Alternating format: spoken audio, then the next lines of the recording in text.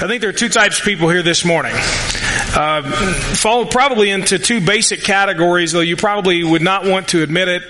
Two types of people this morning. Those who tend to be a hoarder and those who tend to be a minimalist.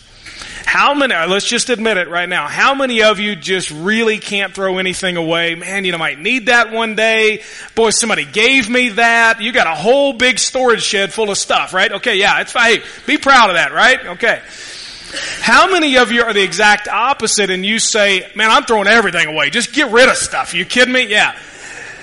Now, some of you just raised your hand on the first one and your spouse raised the hand on the second one. Y'all got some major problems at home. Whew. So you got one person, okay, who's going around throwing everything away because the other person won't, and the other person kind of knows it and they're dumpster diving. They're going and they're finding all this stuff, right? Oh man, that's what happens.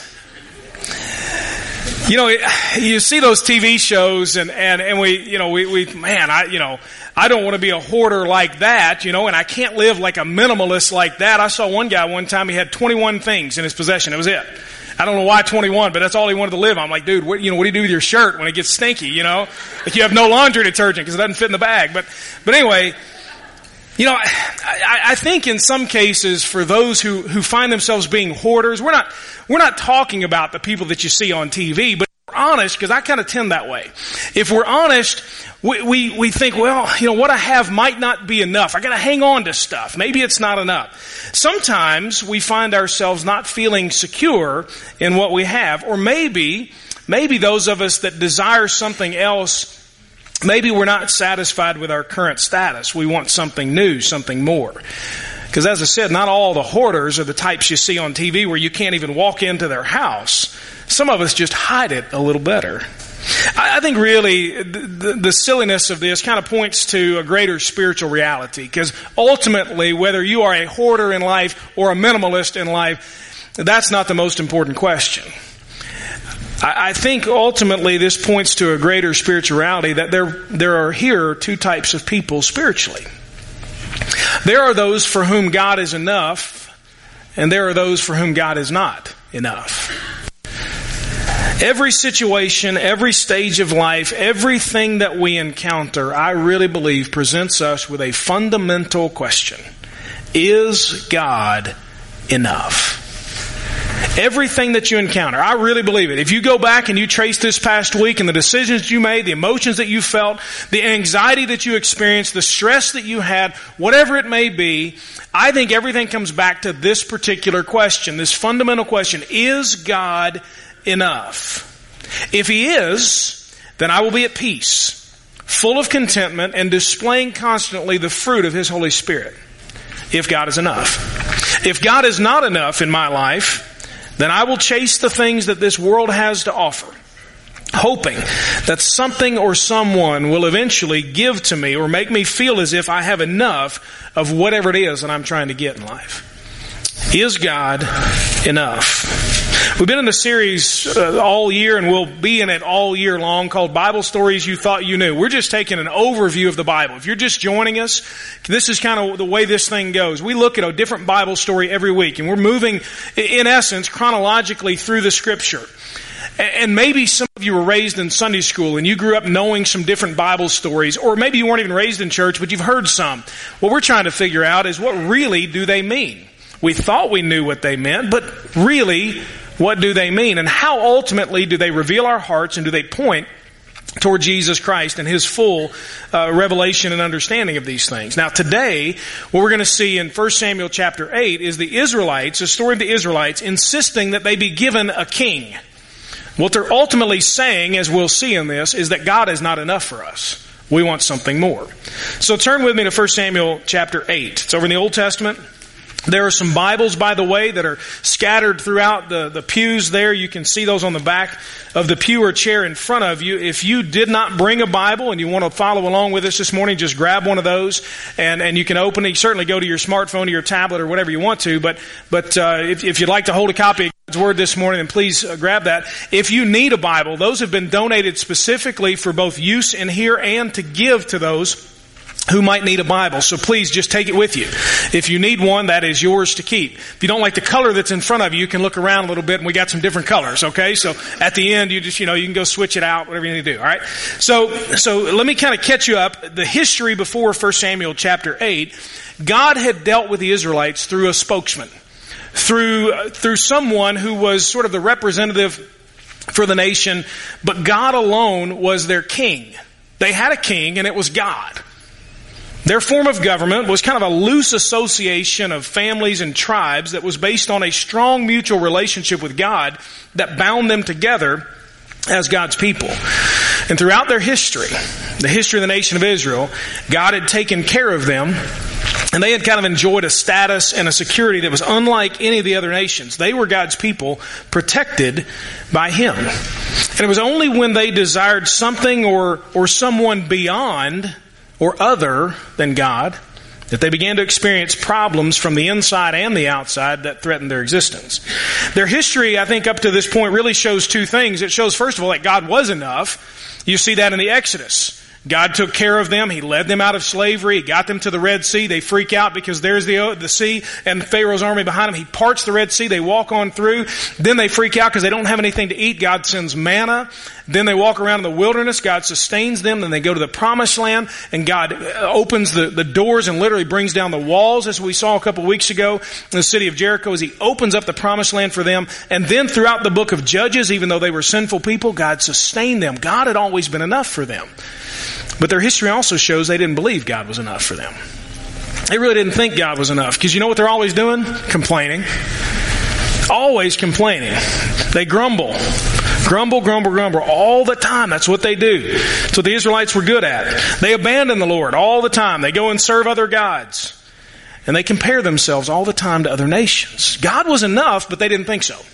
And they certainly didn't live as if He was enough. God had provided them with some unique things that set them apart, really. He had given them His Word. Literally, the words of the Lord, the commands, the law of God. He had given them His rule. He was to be their king, and He had given them protection. He fought their battles for them. And this gave them a particular status and security, but it didn't seem to be enough for them. Because they didn't obey His Word. And they didn't trust His rule, and they certainly didn't rest in His protection. God wasn't enough. And that's where we pick up the story in 1 Samuel chapter 8. Look at verse 1. When Samuel was a judge, a ruler of the people, if you will, a representative of God. When Samuel grew old, he appointed his sons as judges over Israel. His firstborn son's name was Joel, and his second son was Abijah. They were judges in Beersheba. However, his sons did not walk in his ways. They turned toward dishonest gain, took bribes, and perverted justice. So he's old and his sons are useless. That's basically where you have it. Then in verse 4, so, knowing all of this, all the elders of Israel gathered together and went to Samuel at Ramah. The elders are the representatives of the tribes and the families. And they go to Samuel and they're going to present a case to say, we got a problem. You've been a great leader for us, but your sons are worthless. What are we going to do? Look at verse 5. They said to him, look, how about this? You are old. Isn't that great? Look, you are old, as if he didn't know. And your sons do not follow your example. It's what is it, National Laughter Day, Danny? They haven't caught on yet. You're tracking with me. I appreciate it.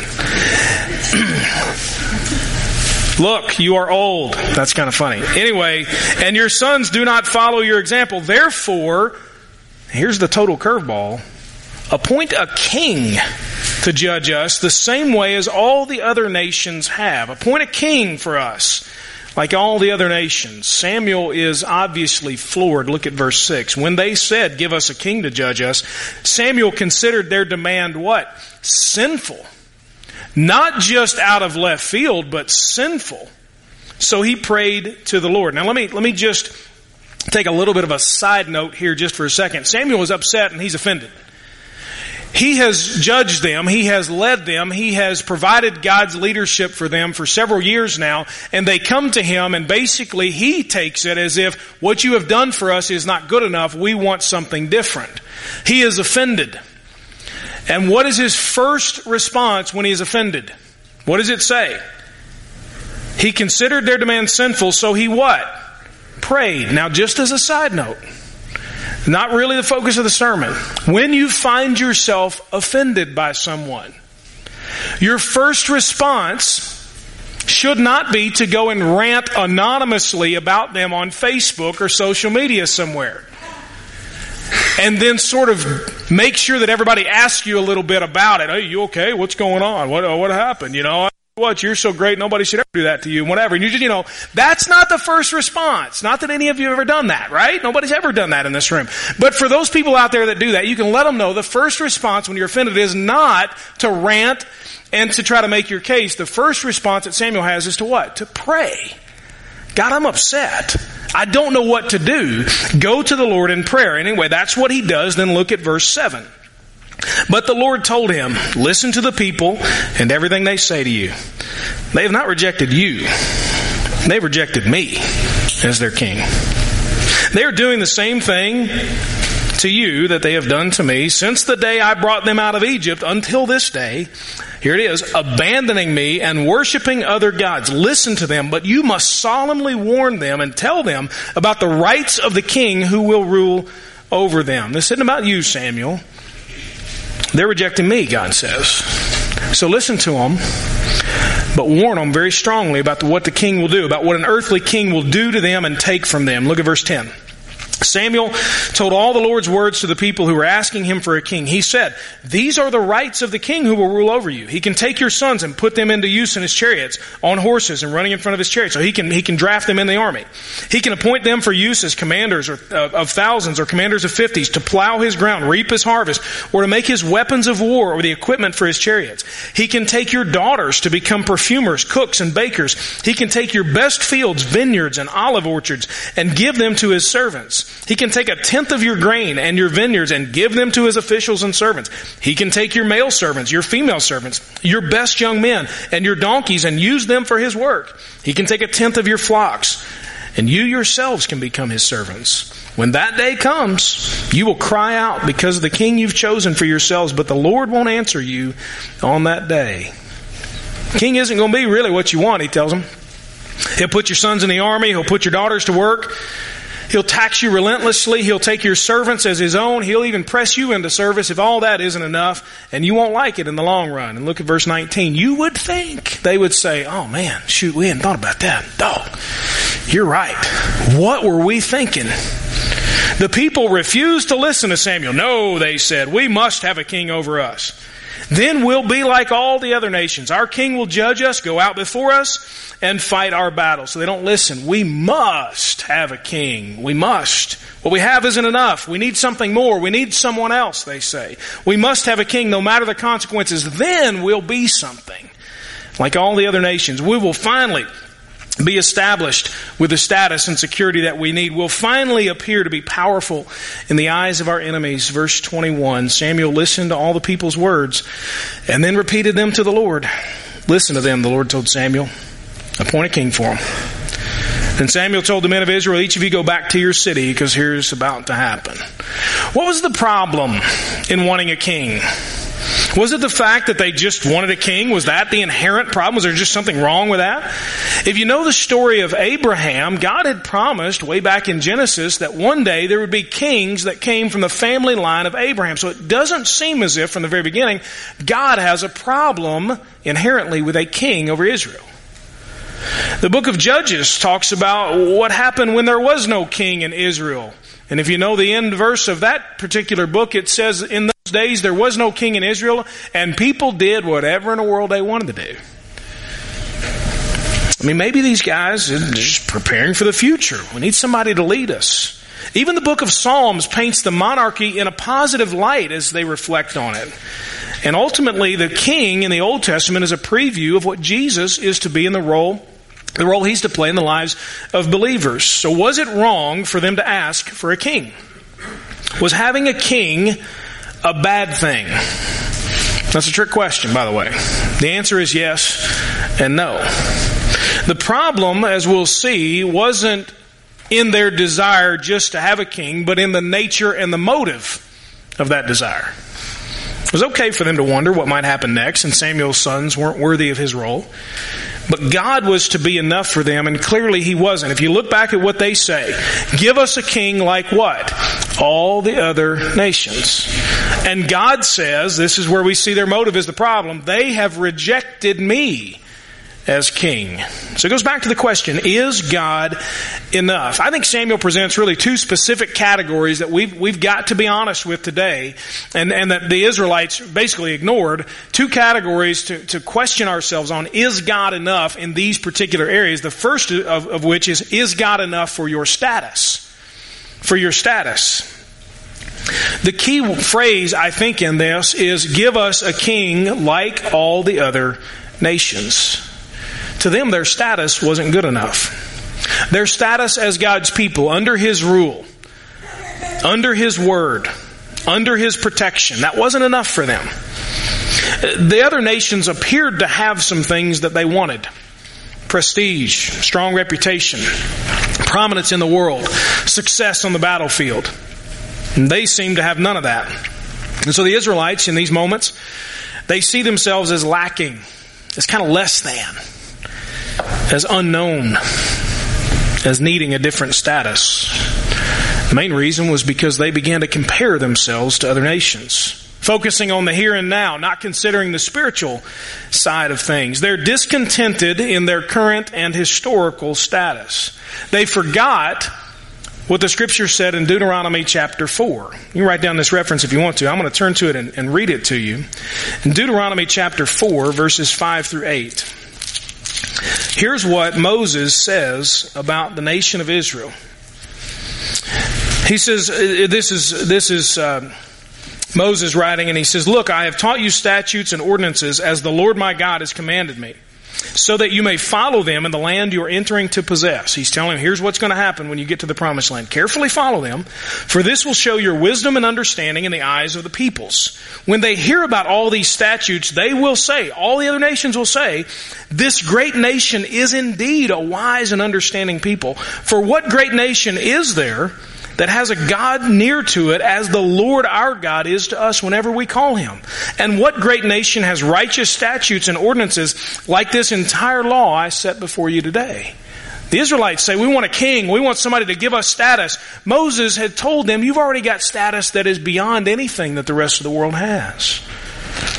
They wanted something beyond being the people of God. Now, before we're just too critical on them, I think we need to turn the mirror on ourselves and say, what about us? Is God enough for your status? Think about right now where you are in life. Wherever you may be, where are you in life? What you have, what you do, your reputation, sort of what you appear to be, what people think of you, what you think of yourself, where you live, where you stand in comparison to others. How discontented are you right now with your current status? Scale of 1 to 10, 10 being really, really discontented and 1 being blissfully unaware of where you are right now. Where are you? Is God enough? Or do you require a particular status to be content? Is God enough regardless of your circumstances, whatever they may be? Or are you playing a comparison game that's so easy to play? Looking around at everyone else and what they appear to be and then complaining for what God has not done for you. Truth is, we're obsessed with comparison these days, aren't we? I think that's at the heart of social media and advertising. We want to be liked. And the way to do that is to seek a particular appearance and status that's largely based on conformity to social expectations and trends, which doesn't make any sense. We want to be unique, so let's follow the crowd. Makes no sense. Young people, listen to me. Let me be completely honest with you, and I'm not being cynical in any way. Let me shoot you 100% straight.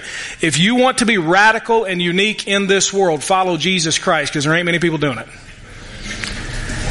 There ain't many people following the Lord Jesus Christ in today's world. If you want to be just another sheep led off to the slaughter, if you will, then you do what everybody else is doing. You want to be unique in this world and radical and rebellious even in this world, then you follow Jesus Christ, because not many people your age are going to do it. That is the way to be truly your own person. It's to follow the Lord. Regardless, we are obsessed with comparison. There's always somebody who's better than us. And so we sulk and we complain and we get critical or we get jealous or outraged or whatever. And we forget that the secret to contentment has nothing to do with our status, but has everything to do with our Savior. Do you know what Philippians chapter 4 says? If you want to go back and study this, write this down as well. Philippians 4, 11 to 13. Now it finishes with Philippians 4:13, which is, I can do all things through Christ who strengthens me. And that has nothing to do with sports, as I've told you a million times. Paul has just got done talking about how his situation has constantly changed. And he says, sometimes I've had a lot. And sometimes I haven't had much at all. Sometimes my circumstances have been great. And sometimes they've been terrible. And in fact, he's writing all this from prison. And he says, I've learned the secret to being content in any and all circumstances. I can do all things through Christ who strengthens me. He focuses on his Savior and his status as a child of God, as a co-heir with Jesus. And he says, that's the secret to being content. It's not about what I have or don't have. It's not dependent on my circumstances, but on my Savior. Is God enough for your status? For who you are in life? The Israelites said no. We want a king to elevate us. What do we say today? The second category I think that this opens up for us as we look at 1 Samuel chapter 8 is God enough for your security? Your status and your security. They say, give us a king like all the other nations to go out before us and fight our battles. They wanted someone like the other nations had, sort of a visible military leader that would intimidate enemies and impress their allies. They wanted someone to lead them, to have protection from their threats and an increase in their holdings. There were enemies all around them. They're kind of loosely tied together. They feel threatened. The most recent history for the nation of Israel was in the book of Judges. There was a pattern in the book of Judges. Israel would sin. God would punish them by sending another nation to oppress them and defeat them. The people would cry out to God, oh, please save us. And so God would raise up a deliverer who would crush the oppressor. And the people would then have rest. And guess what? It just started all over again. Over and over in the book of Judges, they sin. They're punished. They cry out to God. Delivers them. They have rest. They sin, and so on and so forth. What they didn't see here in the book of Samuel was their sin. All they saw was the threat from their enemies. They didn't see that it was their own sin that exposed them to the threat. All they saw were their enemies. And they thought, if we just have a king, a war leader, then we'll defeat our enemies once and for all. They didn't realize that the enemy was inside them. That they were their own worst enemy. They wanted a standing army, a great military leader. What God had provided for their security was His very presence and fighting on their behalf. They wanted a more visible source and sense of protection. And it's often the case that we are the same, forgetting where our security comes from and the kind of security that we need most. I want to read to you a few New Testament verses real quick that point to the kind of security that we have in our Lord Jesus Christ. In Romans chapter 8, verses 38 and 39, if you want to write it down, go back and study it, and encourage you to read the scripture for yourself. Romans chapter 8, Paul says these words, I am persuaded that neither death nor life, nor angels nor rulers, nor things present nor things to come, nor powers, nor height, nor depth, nor any other created thing will have the power to separate us from the love of God that is in Christ Jesus our Lord. Our security in the Lord is not threatened by anything from the outside.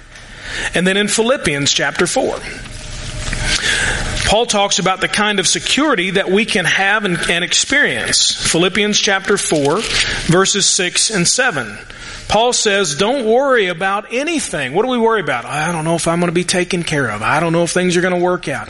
I don't know what to do. I'm not sure if I have security. Don't worry about anything, but in everything, through prayer and petition with thanksgiving, let your requests be made known to God. And then it says, the peace of God, which surpasses every thought or all understanding, will guard your hearts and your minds in Christ Jesus. You want your anxiety level to go down? You may need some medical means for that, but let me tell you, you also need spiritual means for that. Absolutely. Get on your knees and pray and say, Lord, I am done trying to gain more on my own. I'm giving this to you. Lord, take it from me so that the peace of God can overwhelm me. And then in 1 Corinthians chapter 15, we see more of the security and victory that we have in Jesus Christ. In verse 54, the second part of 54. Death has been swallowed up in victory. O death, where is your victory? And O death, where is your sting? Now the sting of death is sin, and the power of sin is the law. But thanks be to God who gives us the victory through our Lord Jesus Christ. We have security and we have victory. And we read all that stuff, and yet, if we're honest, we still go through life terrified that we won't be taken care of, that we don't have the security that we need. God has given us status and security incomparable to what we could conjure up or gain on our own. But we often want what we don't need. We often demand from God what we don't need. We are not in need of higher status or security. We have the highest possible status and security as God's children. But here we are, believing that we need greater status, more security, wearing ourselves out to get more of whatever it is that we think will bring those things. Whether that's education or money or expertise or influence or a relationship or stuff or appearance or a promotion or a new job or whatever. And I think all along we don't realize what is at stake. The Israelites were warned that day by Samuel. Here's what's at stake. God said, you warn them what the king will do if they give themselves over to someone besides the Lord God. Here's what is at stake, and they didn't pay any attention to it. The first thing that's at stake is your family. Samuel first talks about what the king could do with the sons and daughters of the nation of Israel. We don't have to rehash it all to understand that when we begin to chase things and people other than God, when God is not enough, then we easily sacrifice our families. Because we give so much away, don't we? All of our time. We give away our influence in the lives of our families, our intimacy with them. We sacrifice our values. We break promises. We miss the small things. We raise materialistic kids. We have a house filled with unused stuff and nobody knows what to do with. And we certainly have increased stress, putting our family at risk for what we're pursuing that God has already given us, status and security. Secondly, what's at risk is your finances.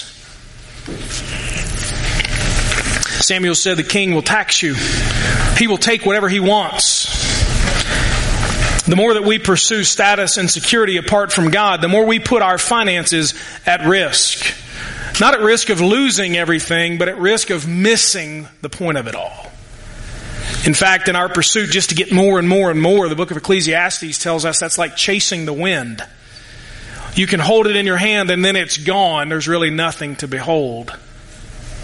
Jesus would say that we can't serve two masters. We cannot serve both God and our pursuit of money. The Bible also tells us that the love of money is the root of what? All sorts of evil.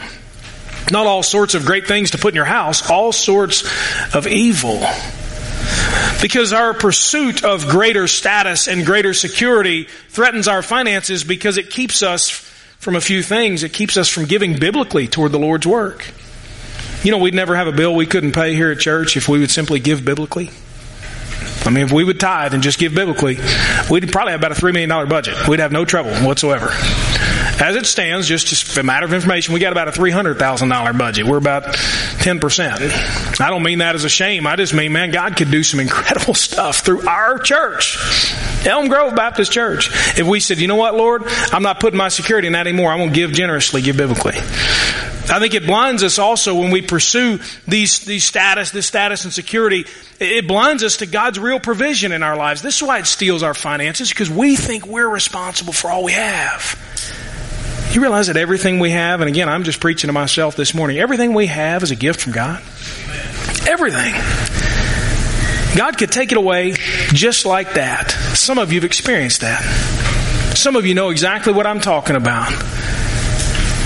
Not only does it blind us to God's provision, but man, when we start pursuing status and security, our finances are at stake because they begin to control us.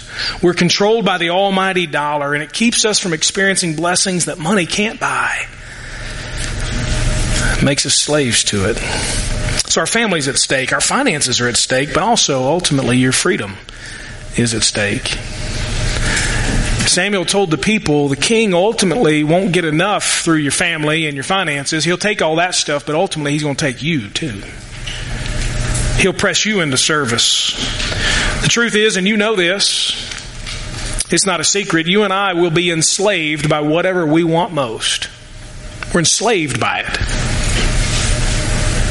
Samuel warned that the king would easily become a tyrant and lay claim to everything, including their very own personal freedom. He won't care about you, Samuel implies. He'll just care about what you can do for him. And Paul would later warn us not to be enslaved by anyone but Jesus Christ.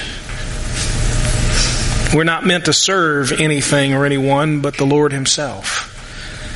Because whatever has our desire, our greatest desire, also has our loyalty and our obedience. We're enslaved by whomever we want most. We come back to the question, is God enough?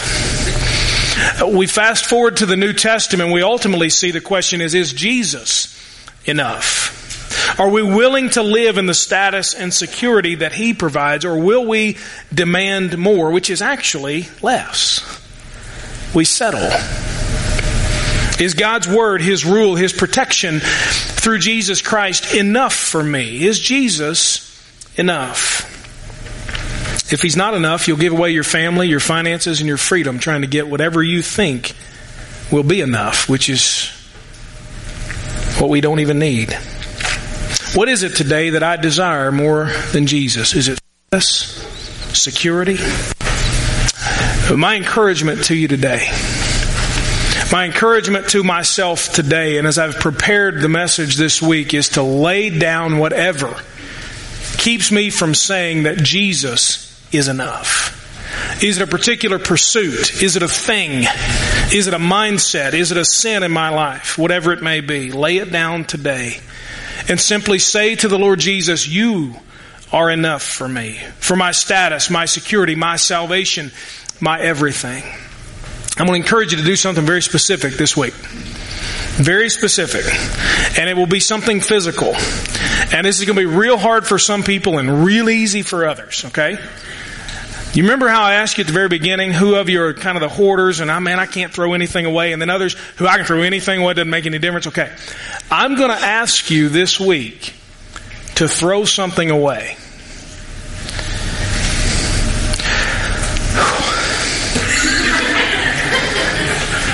Something. It's going to be tough.